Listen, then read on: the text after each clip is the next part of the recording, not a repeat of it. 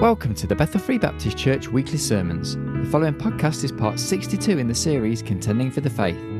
This is the morning service of Sunday the 10th of July 2011, entitled Scriptural Salvation Part 3, and the Bible readings are taken from the book of Jude, verse 1 and verse 20 to 25, and 1 John chapter 5, verse 1 to 20. Here's Pastor Larry T. Curtis. If you'd like to open your Bible, first of all, to 1 John chapter 5, and then with your finger there, turn over what should be about 2 pages in your Bible to the book of Jude. Of course, the book of Jude has been our basis for this series, in which this is the 62nd sermon now on contending for the faith. And as we're looking at the fundamentals of that faith which we are to contend for, this is the third part of what we simply call scriptural salvation. I invite you to stand as we first of all look into Jude and verse 1. Jude, the servant of Jesus Christ and brother of James. Notice who he's writing to. He says, to them that are sanctified by God the Father, and notice this next word, and preserved in Jesus Christ and called. Then look over into verse 20. He says, but ye beloved, building up yourselves in your most holy faith, praying in the Holy Ghost, keep yourselves in the love of God, looking for the mercy of our Lord Jesus Christ unto eternal life. And of some have compassion, making a difference, and others save with fear, pulling them out of the fire, hating even the garment spotted by the flesh. Now, and to him that is able to keep you from falling, and to present you faultless before the presence of his glory with exceeding joy, to the only wise God, our Savior, be glory and majesty, dominion and power, both now and forever. Amen. In 1 John chapter 5, the Word of God says, beginning in verse 1, whosoever believeth that Jesus is the Christ is born of God. And everyone that loveth him that begat loveth him also that is begotten of him. By this we know that we love the children of God, when we love God and keep his commandments. For this is the love of God, that we keep his commandments, and his commandments are not grievous. For whatsoever is born of God, notice this, whatsoever is born of God overcometh the world. And this is the victory that overcometh the world, even our faith.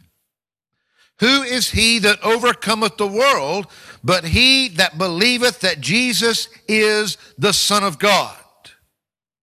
This is he that came by water and blood, even Jesus Christ, not by water only, but by water and blood. And it is the Spirit that beareth witness, because the Spirit is truth. For there are 3 that bear record in heaven, the Father, the Word, and the Holy Ghost, and these 3 are one. And there are 3 that bear witness in earth, the Spirit, and the water, and the blood, and these 3 agree in one. If we receive the witness of men, the witness of God is greater. For this is the witness of God which he hath testified of his Son. He that believeth on the Son of God hath the witness in himself. He that believeth not God hath made him a liar, because he believeth not the record that God gave of his Son. And this is the record, that God hath given to us eternal life, and this life is in his Son. He that hath the Son hath life, and he that hath not the Son of God hath not life. These things have I written unto you that believe on the name of the Son of God. He says, that ye may know that ye have eternal life, and that ye may believe on the name of the Son of God. And this is the confidence that we have in him, that if we ask anything according to his will, he heareth us. And if we know that he heareth us whatsoever we ask, we know that we have the petitions that we desired of him. If any man see his brother sin a sin, which is not a sin unto death, he shall ask, and he shall give him life for them that sin not unto death. There is a sin unto death. I do not say that he shall pray for it. All unrighteousness is sin, and there is a sin not unto death. We know, listen, that whosoever is born of God sinneth not. But he that is begotten of God keepeth himself, and that wicked one toucheth him not. And we know that we are of God, and the whole world lieth in wickedness. And we know that the Son of God is come, and hath given us an understanding, that we may know him that is true. And we are in him that is true, even in his Son Jesus Christ. This is the true God and eternal life. Father, we thank you so much, Lord. Lord, that we can be here in your house this morning. And Father, even as we gather here, we know that there are many, even that call you by name and belong to you. Lord, that are not here or anywhere this morning, Lord, taking apart this time that's been set aside, this day that has been set aside for you, the Lord's Day. Father, thank you that we can be here this morning. Thank you for the place, for the privilege, for the freedom. Thank you, Lord, for those many that have gone before us, that have held the ropes, that have made it possible for us to be here today. Thank you most of all for the Lord Jesus Christ, for in him alone we know it's all possible. Now, Father, as we look into your word once again today, please speak to our hearts, Lord. Show us that which you would have us to see, to hear, to act upon. Father, you know the hearts of everyone here this morning. Lord, if there be one here in this congregation this morning that's never truly been saved, then I pray, Lord, I pray that your Holy Spirit would come upon them this day, and Lord, that they would recognize that your conviction would be so real that, Father, they could not get away from it. Father, I pray that if there be one here that belongs to you, but Lord, they are not walking where they need to walk. They have distanced themselves. They are not truly committed to you with their whole lives, with their whole being. There are things that have come in their life, Lord, between you and them. I pray that you'd speak to them.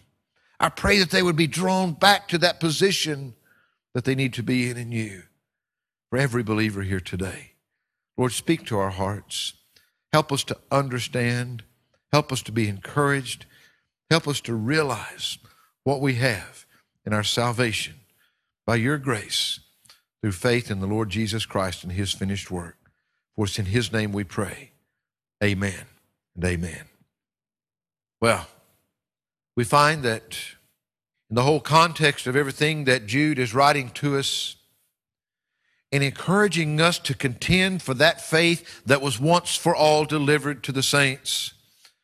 And we've said before that that faith that he's speaking about there encompasses all that God has given, all the faith, all that God has given to us in what we call Christianity. But folks, there is only one way. That faith must first be put into action through saving faith, which is precisely where we'll be going, God willing, next week if I get through what I need to here this morning. What is true saving faith? This, the third sermon in this series on scriptural salvation, though, I want you to recognize this chapter here begins and closes with salvation. Everything else is between it, because outside of salvation, folks, nothing else matters. It doesn't matter what you believe about God. It doesn't matter how deep your theology goes. It doesn't matter how educated you are in these things. It doesn't matter how spiritual you can act. It doesn't matter what you do. If you have not been scripturally saved, nothing else matters and nothing else will matter. We find that if we are scripturally saved, though, and remember, we've looked at two things already: a scriptural salvation is, first of all, a sound salvation. It is biblically sound. It is based upon the Word of God. It's not based upon what any church or any denomination or anyone says, and it's not based upon what you might think with all of your best intentions in all of the world. It's based upon what God says. And we found that as we look there in what a biblically sound salvation is, that any biblically sound salvation, and there's only one, that it will begin by considering the condition of the sinner. We're all lost. No one falls outside of it. And when Jesus Christ died upon the cross, I love the passage when John himself said, he said that he died for our sins, not for our sins only. That he was a propitiation, not for our sins only, but for the sins of the whole world. The sacrifice was sufficient. It was enough because it considered the condition of every sinner. It also considered the consequences of that. Sin can only lead to one place, and that's death. I get amazed. I'm saddened. It's serious. We hear so much today. Matter of fact, there's whole great grand new controversy that's begun now over the reality of hell. Now, we went through that series already in this. Because we've got many out there that would say to us that, there is no way that a loving God would make a place like hell and send people there, and that be a God of love. They say, that doesn't work. So therefore they try to go and say that, well, hell is just something that the church has made up to scare everybody into their religion. Folks, do you realize this? You don't understand the love of God, the holiness of God, the righteousness of God. You don't understand sin. You don't understand that before God ever designed us, before God ever formed this place, He had already planned and made preparations for your salvation. Now, men debate theologically on when it was that Satan fell from heaven. And that's another debate for another day, and it's not our sermon today. But I'll tell you one thing that I know for sure. Satan had made his fall before Eve was tempted by him there in the garden, and that Satan fell into that temptation. He'd already fallen. There's no question. He's the one that was there, the great tempter. Do you realize this? The Bible teaches us hell had already been prepared for the devil and his angels. The devil was the one that rose against God. The devil, in all of his pride, thought he could take God's place. Can you comprehend this? A place either is one of two things. It either is sinless or it has sin present. Now, the simple truth is, one sin or all the multi-million, billion sins that have ever been compiled in the world, it makes no difference. One sin brings with it death. Now, either God could have no heaven, or God had to have a heaven and a hell. Folks, sin can't go there. Nobody can go there with sin in their lives. Heaven cannot exist. One sin there, no more heaven. Can you comprehend this? There is no in-between. Sinless or sinful. There's nothing in between. Can we grasp this? If we can begin to understand sin, hell has to exist because it's the only place. He prepared it for the devil and his angels. It's where death and hell will be cast into one day. It's the place where sin exists. If you've got a heaven without any of the tarnishes of sin, then can we understand all hell is the results of sin. It's the place where sin exists. It's the place where Satan exists. What kind of a place can it be? And God prepared and did everything that he could out of the greatest love that is beyond our imagination to keep you or anybody else from going there with Satan and his angels, where sin will exist, where we will exist in our sin if that sin is not dealt with. We find that nothing else we're talking about here makes any difference. I want to tell you, as a preacher, any time that I have to preach on hell, it's not a joyful thing to talk about. I find no joy in that. But I want to challenge you something else. You think sometimes that I can get plain or some other preachers can get plain? Go back and reread. Go back and reread what Jesus said in the Word of God. Jesus didn't piddle around with sin. He didn't try to cover it over and make it sound nicer than it was. As a matter of fact, do you realize that Jesus Christ loved us so much that when he spent his years here upon this earth, he spoke more about that place called hell than he did that place called heaven? Why? Because he came to keep you from going there. Everything that he's done is to keep you out of there. And yet he's the one, time and again, that talks about it and describes it and tries to paint a picture for us, because I got news for you. They think that I paint hell as a bad place, and they don't understand sin. They don't understand the consequences of sin. They don't understand Satan. Because everything that is not holy and righteous and love with God is going to be there. Folks, we can't begin to understand what that place is like. But we can't begin to understand that what God has done in loving us to keep us from there.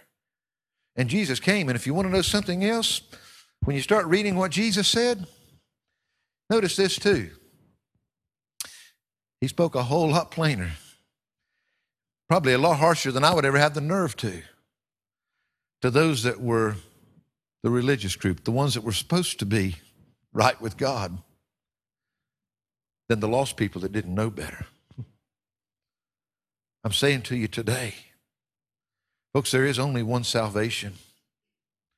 This world wants to make something that's just soft-pedaled. They want to do away with the doctrines of God. They want to do away with the doctrines of God's Word because they're not comfortable with them. Well, I'm not comfortable with them. I don't enjoy having to go there. I don't think Jesus enjoyed having to go there.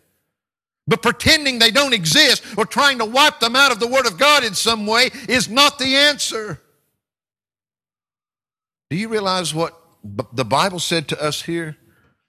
Plainly, when he's talking to us about contending for the faith. Over there in verse 23, he said, and in verse 22, he said, and of some have compassion, making a difference, showing that love. But notice what he says in the next verse. And others save with, what's that word in your Bible? Fear. Doing what? Pulling them out of the what? The fire. This is God's word.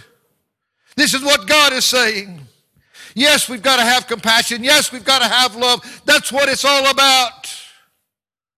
But some of them literally need to be pulled out of the fire. Some of them need to recognize there's got to be a place for the devil, for his angels, for sin, and for those that will not do something about that sin in their lives. That is their choice. God hasn't made that choice.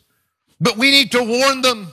By pretending it isn't so is not the answer. Yes, we need to reach out with love and compassion, and we're not trying to do anything. But again, that's where the Word of God says we're going in the days that we're going. And I'm afraid that it's going to get worse before it gets better. Because it's going to get better when the trumpet sounds for us that are called out of here. And it's going to get better here on this earth at the end of that 7 years of great tribulation when Jesus Christ comes back with his church and he sets up his kingdom here upon this earth and he takes the throne and he reigns for 1,000 years as it should be. But folks, until then, it's not going to get easier. And I'll tell you something else. You're not going to become more popular. You're going to become less popular if you dare to take a stand and witness and preach and teach of things that the world is not comfortable with. But that's where we are. I could say so much. In our passage here in 1 John chapter 5, remember, we said that a scriptural salvation, it is a sound salvation because it's based upon the Word of God. It deals with the condition of the sinner, with the consequences of our sin. It deals with the conviction of the Spirit because nobody can come without Holy Ghost conviction. People think, well, I'll better my ways when I feel like it some other day, when I'm ready to give up on this and I'm ready to change this and I'm ready to change that. No. If you don't come when the Holy Spirit is convicting you and drawing you, you'll never come because you will never want to come on your own. The Holy Spirit is sent here for that purpose, to reprove us of that sin, to convict us of that sin. And if you think there's enough goodness in you to convict yourself, you've got another thing coming. Scriptural salvation. It is a salvation that considers the condition of the sinner, the consequences of the sin, the conviction of the Spirit, and the conversion to the Savior. True repentance is going to take place. We're going to go to Him in one way and one way only, and that's through the Lord Jesus Christ and His finished work, and we talked about all of that. Scriptural salvation is not only a sound salvation, we saw last week that it's a sure salvation.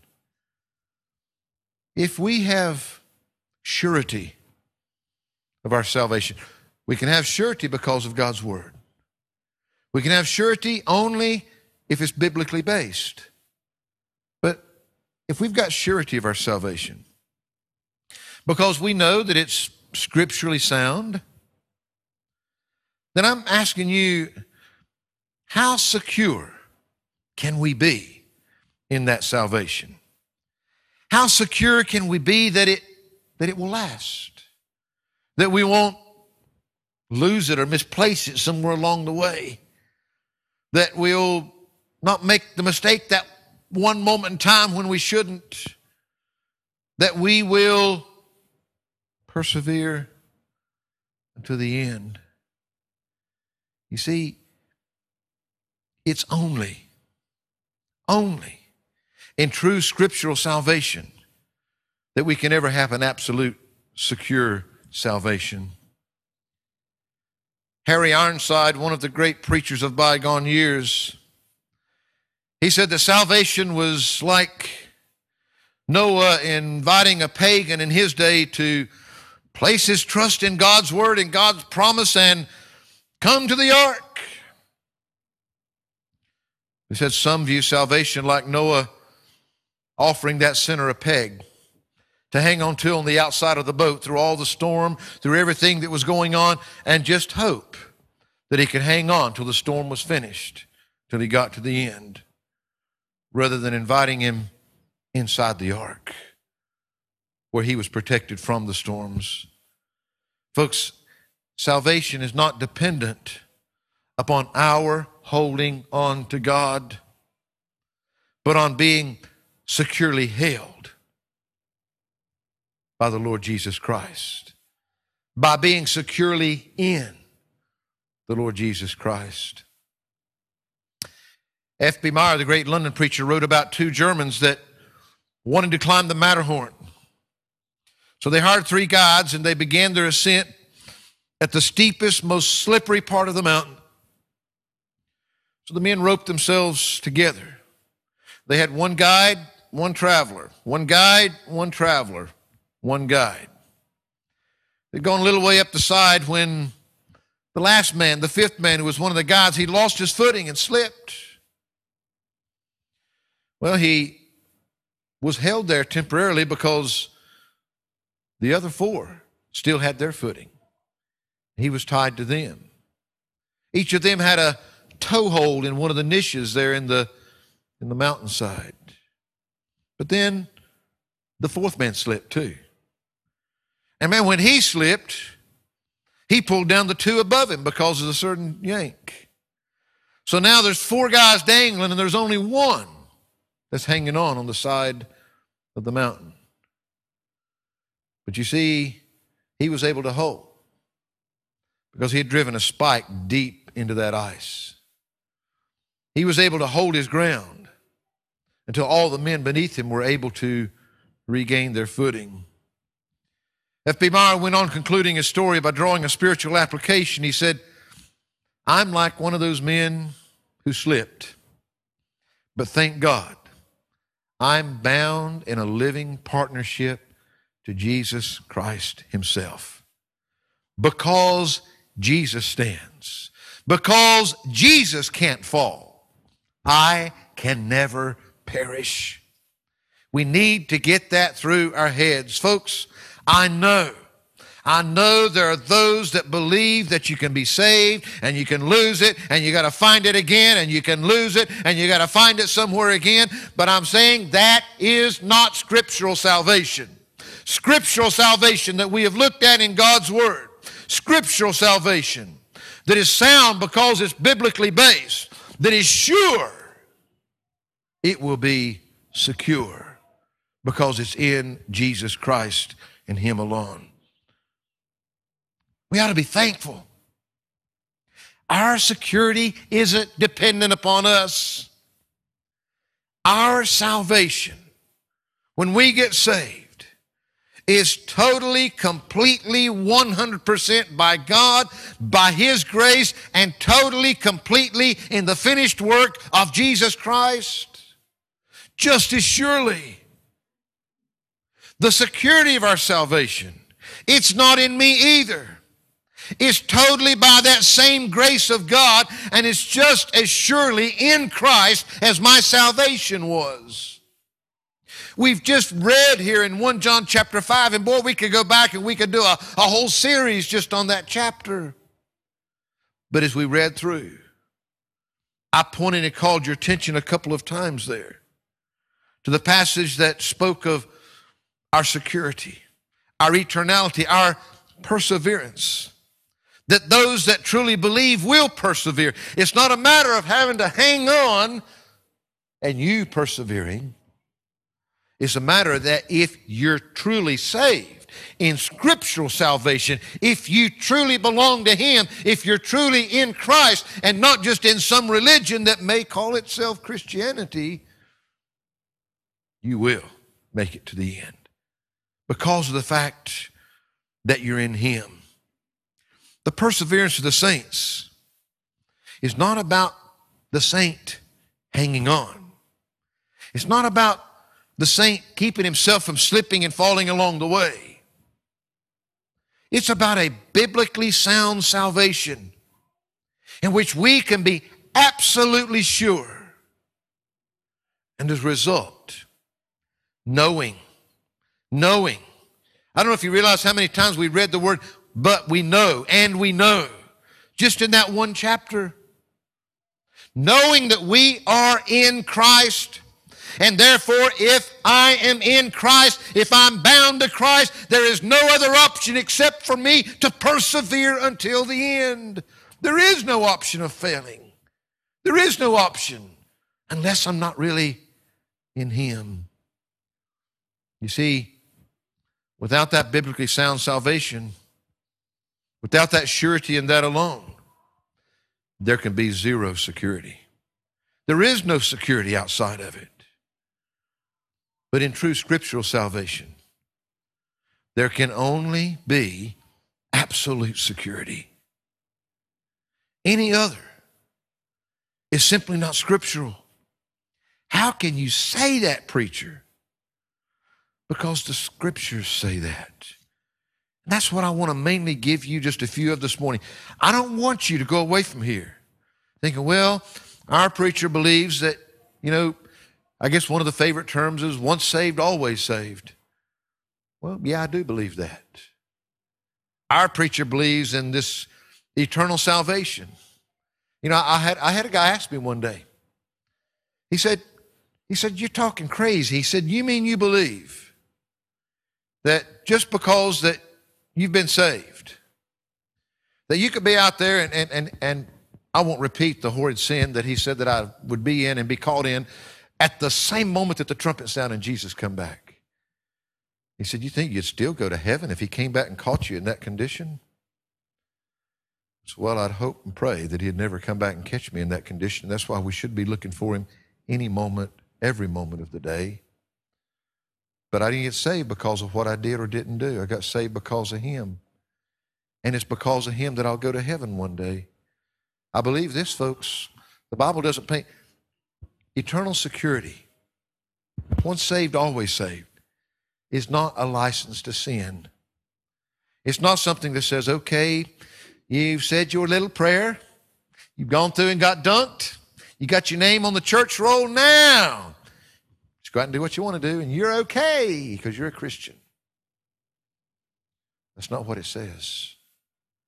Matter of fact, you better be very careful.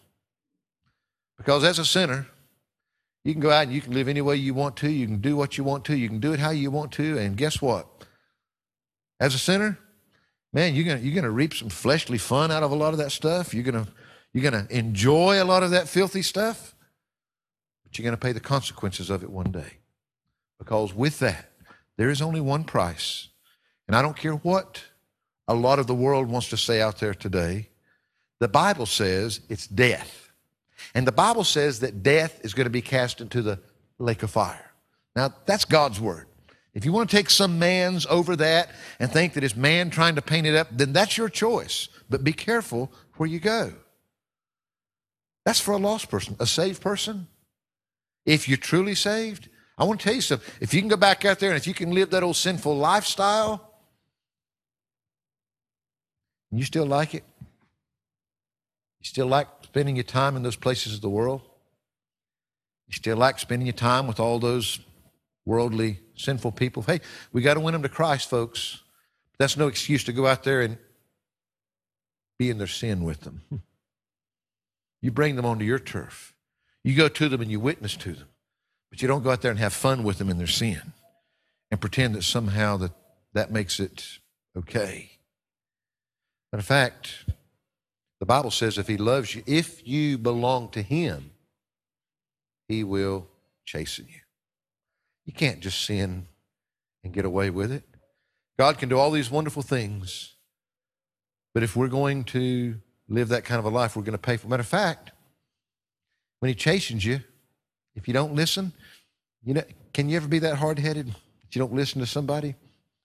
Can you actually be hard-headed enough not to listen to God?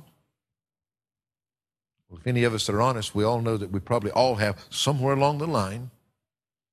He's tried to show us something clearly. He's tried to put us where He wants us. We've decided to do things our way, anyway. Simple truth is, God loves you. Simple truth is, God says, man, if He chastens you, if you want to continue that way, well, He gives us a great illustration, the church of Corinth, where they would just, there's no point in leaving him here on earth. I'll just turn him over to Satan for destruction of the flesh, that his soul might be saved in the day of the Lord. Didn't lose his salvation. No point in leaving you here, though, if that's the kind of testimony that your life is going to be. We're playing with fire. Man, it's not a question. It doesn't amaze me, the terror of the Lord, the chastisement of the Lord. What amazes me is the grace of God. If I were God, I'd have struck me down a long time ago. If I were God, I would have give up on me and quit loving me a long time ago.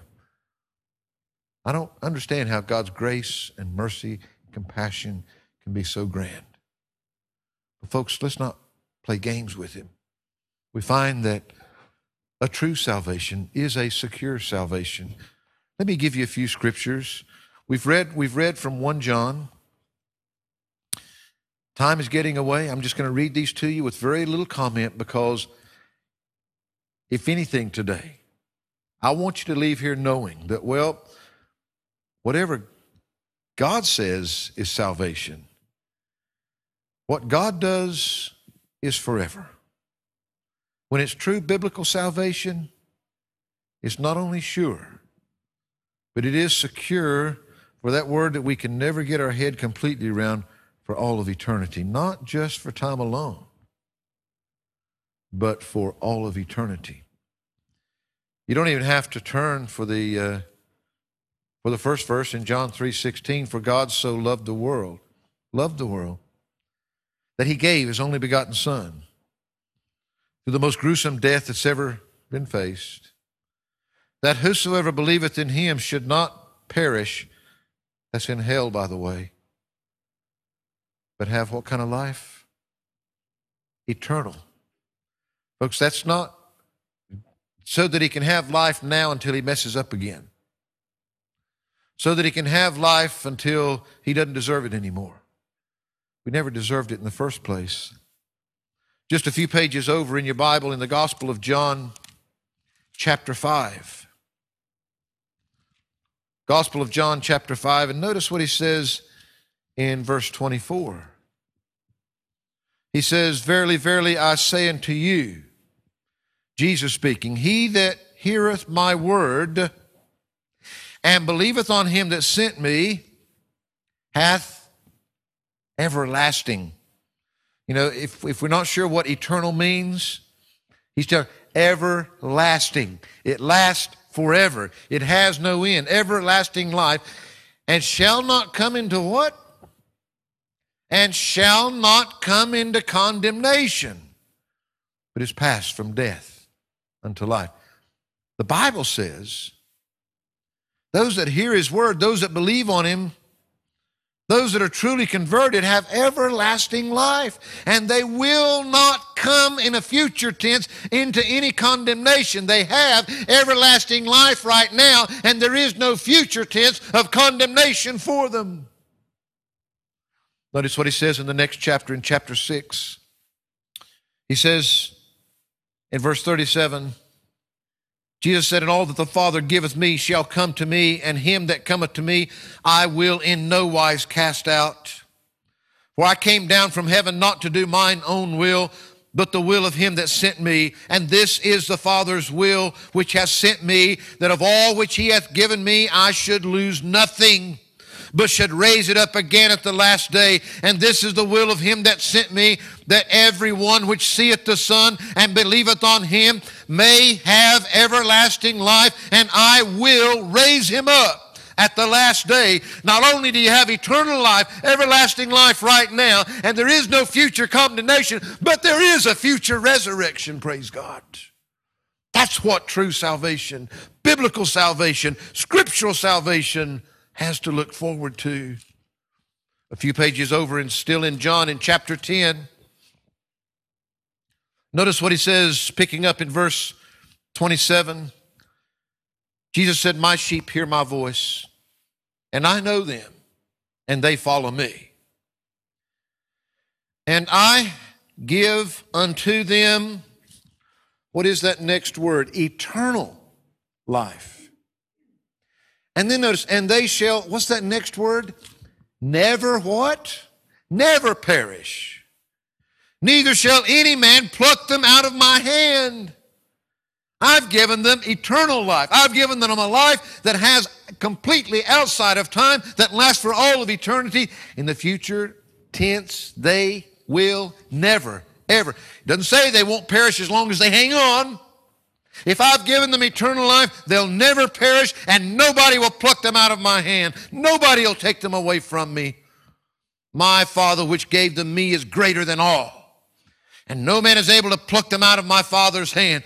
In other words, they got to be more powerful than God to be able to get you out of his hand once you're there. And Jesus said, "I and my Father are" what? One. Can't get you from him, can't get you from me. We're all one. And if you're there forever. Notice what the Apostle Paul, when writing to the church at Philippi, notice what he said in Philippians chapter 1. Philippians chapter 1 and verse 6. Paul said, "Being confident of this very thing, that he which hath begun a good work in you will perform it until the day of Jesus Christ." Paul says, being confident, knowing with certainty that when he's begun that work, he's not going to leave you off. He's not going to leave it undone. If he's begun that work, he'll perform it until the day the Lord Jesus Christ comes back for you. Notice just a few pages over in 2 Timothy, Paul was writing to young Timothy in chapter 1 and verse 12. The Bible says, for the which cause I also suffered these things. Nevertheless, I am not ashamed. Why? He said, for I know whom I have believed, and am persuaded that he is able to keep that which I have committed to him against that day. I'm persuaded, I know that he's going to be able to do it. He's going to be able to keep it. He's going to be able to do what he's promised to do against that day. My confidence, you notice in all of this, Jesus was giving us the confidence because of what you are and where you are and who you are in him. Paul's saying, well, I'm confident, I'm persuaded, absolutely, that what he's begun, he's going to finish. There's no doubt about it whatsoever, because it's him. He's the one that's doing it. He's the one I've got the confidence in. Peter, 1 Peter chapter 1, notice what he says, beginning in verse 1. 1 Peter chapter 1, verse 1 says, Peter, an apostle of Jesus Christ, to the strangers scattered throughout Pontus, Galatia, Cappadocia, Asia, and Bithynia, elect according to the foreknowledge of God the Father, through sanctification of the Spirit, unto obedience and sprinkling of the blood of Jesus Christ, grace unto you and peace be multiplied. Blessed be the God and Father of our Lord Jesus Christ, which according to his abundant mercy hath begotten us again unto a lively hope by the resurrection of Jesus Christ from the dead, to an inheritance incorruptible and undefiled, and that fadeth not away, reserved in heaven for you, who are kept by the power of God through faith unto salvation, ready to be revealed in the last time. Your inheritance is reserved there for you, who he says will be kept by the power of God. The only thing you've got is the same thing that saved you, through faith. That's our access to it. By believing him, by trusting him. We find that in Romans chapter 8, and again, most of you know, if I had to pick one favorite chapter in all the Bible, I love all God's word, but this would be it. Romans chapter 8, verse 1 said, there is therefore now no condemnation to them which are in Christ Jesus, who walk not after the flesh, but after the Spirit. You see, truly in Christ, truly with him, there's something wrong if you're still trying to follow the way of the flesh. Something bad wrong. If you're lost, it'll take you straight to hell. If you're saved, you got a lot of misery in your path if you don't turn around. You can't go that way. You're walking in the Spirit now. Act like who you are. Don't try to act like the world, who you're not anymore. There is therefore now no condemnation to them which are in Christ Jesus. I love these verses. I tried to figure out where I could possibly leave off and not read it all because of time. He begins in verse 18. He says, for I reckon that the sufferings of this present life are not worthy to be compared with the glory which shall be revealed in us. For the earnest expectation of the creature waiteth for the manifestation of the sons of God. For the creature was made subject to vanity, not willingly, but by reason of him who hath subjected the same in hope. Because the creature itself also shall be delivered from the bondage of corruption into the glorious liberty of the children of God. For we know that the whole creation groaneth and travaileth in pain together until now. Not only they, but ourselves also, which have the first fruits of the Spirit, even we ourselves groan within ourselves, waiting for the adoption, to wit, the redemption of our body. For we are saved by hope. But hope that is seen is not hope, for what a man seeth, what doth he yet hope for? But we hope for what we see not. Then do we with patience wait for it. Likewise, the Spirit also helpeth our infirmities, for we know not what we should pray for as we ought, but the Spirit itself maketh intercession for us with groanings which cannot be uttered. And he that searcheth the hearts knoweth what is the mind of the Spirit, because he maketh intercession for the saints according to the will of God. Do you belong to God? Verse 28 says, and we know that all things work together for good to them that love God, to them who are the called according to his purpose. For whom he did foreknow, he also did predestinate to be conformed to the image of his Son. You can't be saved and not be conformed to the image of his Son.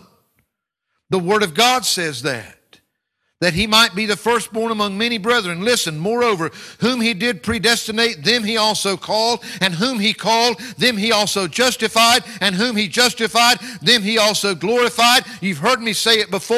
It's all past tense. As far as God's work is done, it is as good as complete. It's finished. That which he has begun, it will be completed unto the end. Those that have truly been called, that have truly been saved, that have truly been converted, will be glorified. It's God that's already predetermined that you will be just like his Son one day. What shall we then say to these things? If God be for us, who can be against us? He that spared not his own Son, but delivered him up for us all, how shall he not with him also freely give us all things? Who shall lay anything to the charge of God's elect? It is God that justifieth. Who is he that condemneth?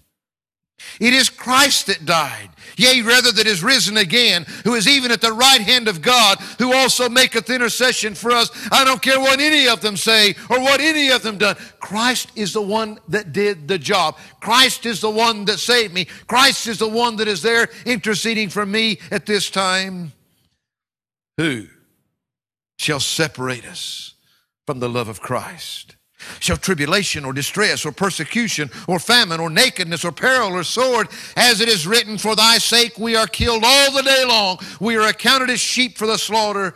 Nay, in all these things we are more than conquerors through him that loved us. For I am persuaded that neither death nor life, nor angels, nor principalities, nor powers, nor things present, nor things to come, nor height, nor depth, nor any other creature shall be able to separate us from the love of God which is in Christ Jesus our Lord. I dare you to find anything that's not considered in there somewhere. What can separate you from God? Absolutely nothing.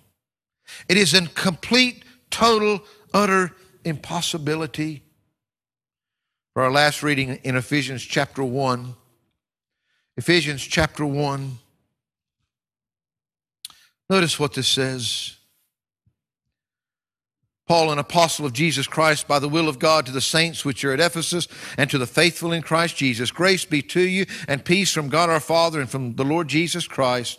Blessed be the God and Father of our Lord Jesus Christ, who hath blessed us with all spiritual blessings in heavenly places in Christ, according as he hath chosen us in him before the foundation of the world, that we should what? That we should be holy and without blame before him in love, having predestinated us unto the adoption of children by Jesus Christ to himself, according to the good pleasure of his will, to the praise of the glory of his grace, wherein he hath made us accepted in the beloved, in whom we have redemption through his blood, the forgiveness of sins, according to the riches of his grace, wherein he hath abounded toward us in all wisdom and prudence, having made known unto us the mystery of his will, according to his good pleasure, which he hath purposed in himself, that in the dispensation of the fullness of times he might gather together in one all things in Christ, both which are in heaven and which are on earth, even in him, in whom also we have obtained an inheritance, being predestinated according to the purpose of him that worketh all things after the counsel of his own will, that we should be to the praise of his glory, who first trusted in Christ, in whom ye also trusted after that ye heard the word of truth, the gospel of your salvation, in whom also after that ye believed, ye were sealed with that Holy Spirit of promise, which is the earnest of our inheritance unto the redemption of the purchased possession, unto the praise of his glory. Wherefore I also, after I heard of your faith in the Lord Jesus Christ and love unto all the saints, cease not to give thanks for you, making mention of you in my prayers, that the God of our Lord Jesus Christ, the Father of glory, may give unto you the spirit of wisdom and revelation in the knowledge of him, the eyes of your understanding be enlightened, that ye may know what is the hope of his calling, and what the riches of the glory of his inheritance in the saints, and what is the exceeding greatness of his power to usward who believe, according to the working of his mighty power, which he wrought in Christ when he raised him from the dead and set him at his own right hand in heavenly places, far above all principality and power and might and dominion and every name that is named, not only in this world, but also in that which is to come, and hath put all things under his feet, and gave him to be the head of all things to the church, which is the body, the fullness of him that filleth all in all. Preacher, what are you saying? I'm saying, boy, we could dwell there, but the Bible makes it so clear of what you have in Christ. Your inheritance is eternal. You're sealed and preserved by the Holy Spirit himself. That was the down payment. You know, you can get into all kind of things, and that's definitely not where we're going today.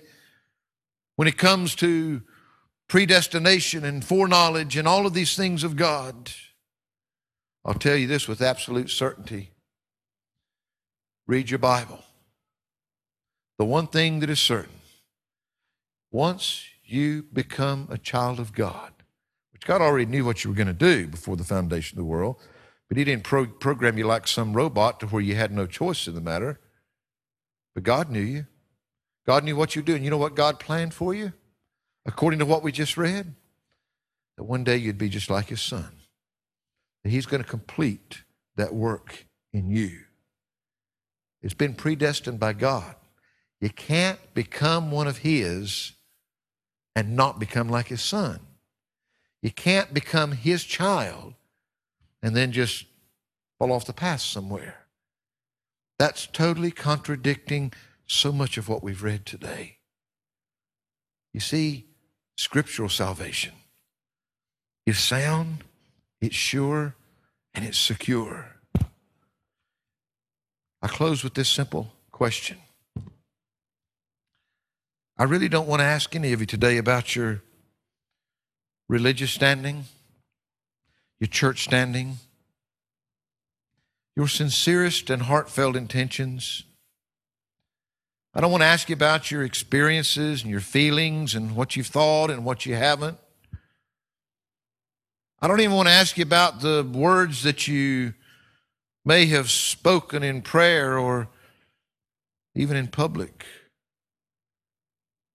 I don't want to know what you've done or not done yourself.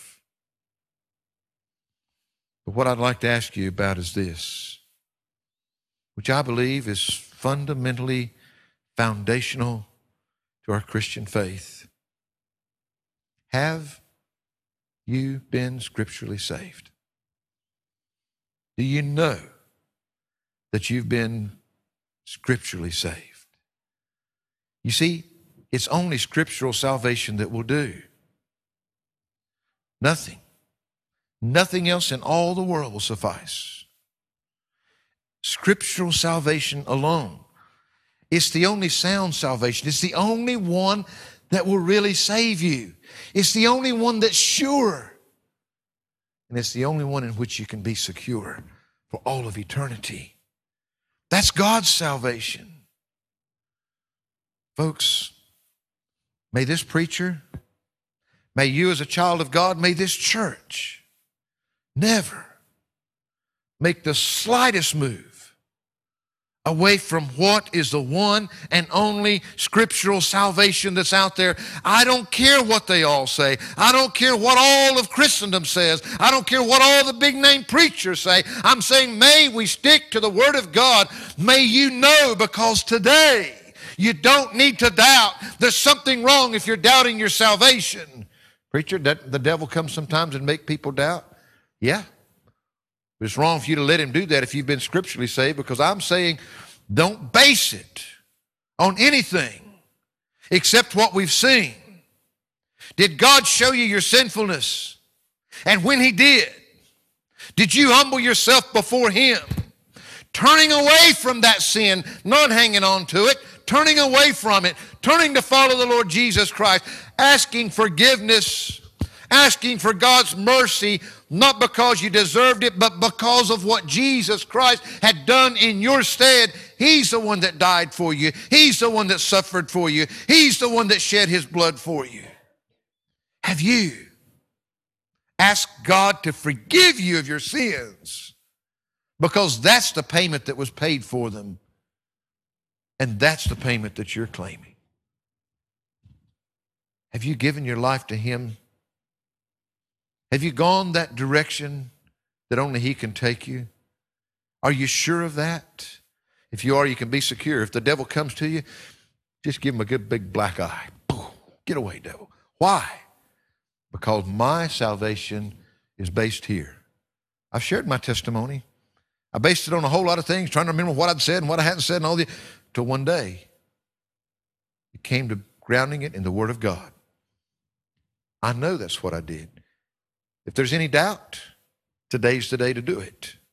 You can't go through life doubting it. Scriptural salvation. Make sure. Nobody's going to think bad of you for it. Christians are going to rejoice with you to know it. Lost people don't care anyway. Today, you need to know that. And today, folks, we need to stick and stand and fight for a scriptural and biblical salvation. Father, you know the hearts of everyone here today. Lord, you know that we've tried to cover a lot of territory in a short time, but I pray, Lord, I pray that because of your word, that you can help people to understand, Lord, what the security of our salvation is really all about. It's got to begin with a sound salvation that's based upon your word, that's done as you command us to do.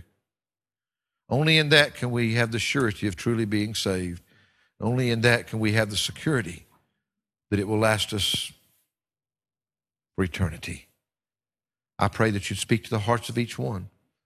I pray that each one would today respond in whatever way they need to do so. For it's in Christ's precious and holy name we pray. Amen.